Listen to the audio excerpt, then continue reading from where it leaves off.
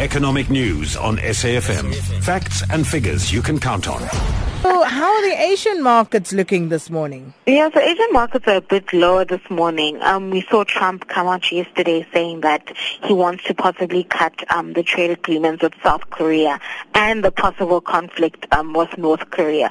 So there's a lot of geopolitical tension in that regard, and inevitably that makes investors a bit more nervous, and then you see them dumping the riskier assets and moving into the safer haven assets such as your gold and your yen. And then just looking at what's happening with things here at home, producer price inflation figures that came out on Wednesday. What were some of the highlights and what does it mean for South Africa overall, Lungi? Yeah, so the PPI figure was a beat this month, and it was at 5.2 from 5.6 in February. So the interesting thing to note there was the food price decline.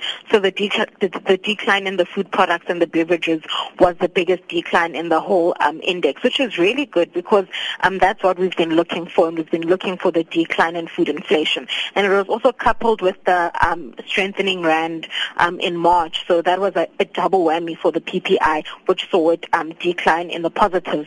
And is also positive for CPI, and also changes the CPI outlook as well as the interest rate outlook in the country, because after the downgrade we saw people panicking, saying that okay, then there's possibly no interest rate decreases in the year and possibly an interest rate increase. But with this now coming in, we can see that investors are now possibly pricing in either interest rates remaining the same or possibly declining in the future. And then, Lungi, just a quick one also. I see some of the business leadership in South Africa saying that there's more pain to be felt in South African foreign direct investment after these ratings downgrades. Can you give us more insight into that? Yeah, so Business Leadership SA came out to say that they feel that there is more. So what happened last week is we saw that Sibanye Gold pulling out of an investment deal, as well as Pioneer Fuel Foods also coming out and pulling out of an investment deal and citing that the credit ratings downgrade was a reason. So this just brings more light that the public sector as well as the government bonds are not the only people affected by the ratings downgrade, that the private sector as well is not immune to this.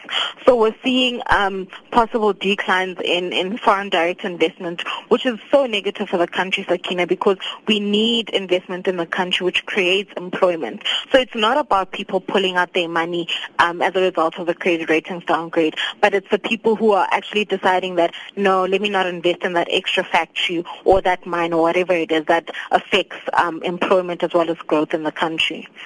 Well, let's leave it there. Enjoy your weekend. That was Lungile Malinga, Equity Research Analyst at Effectus Capital Management. You're listening to AM Live.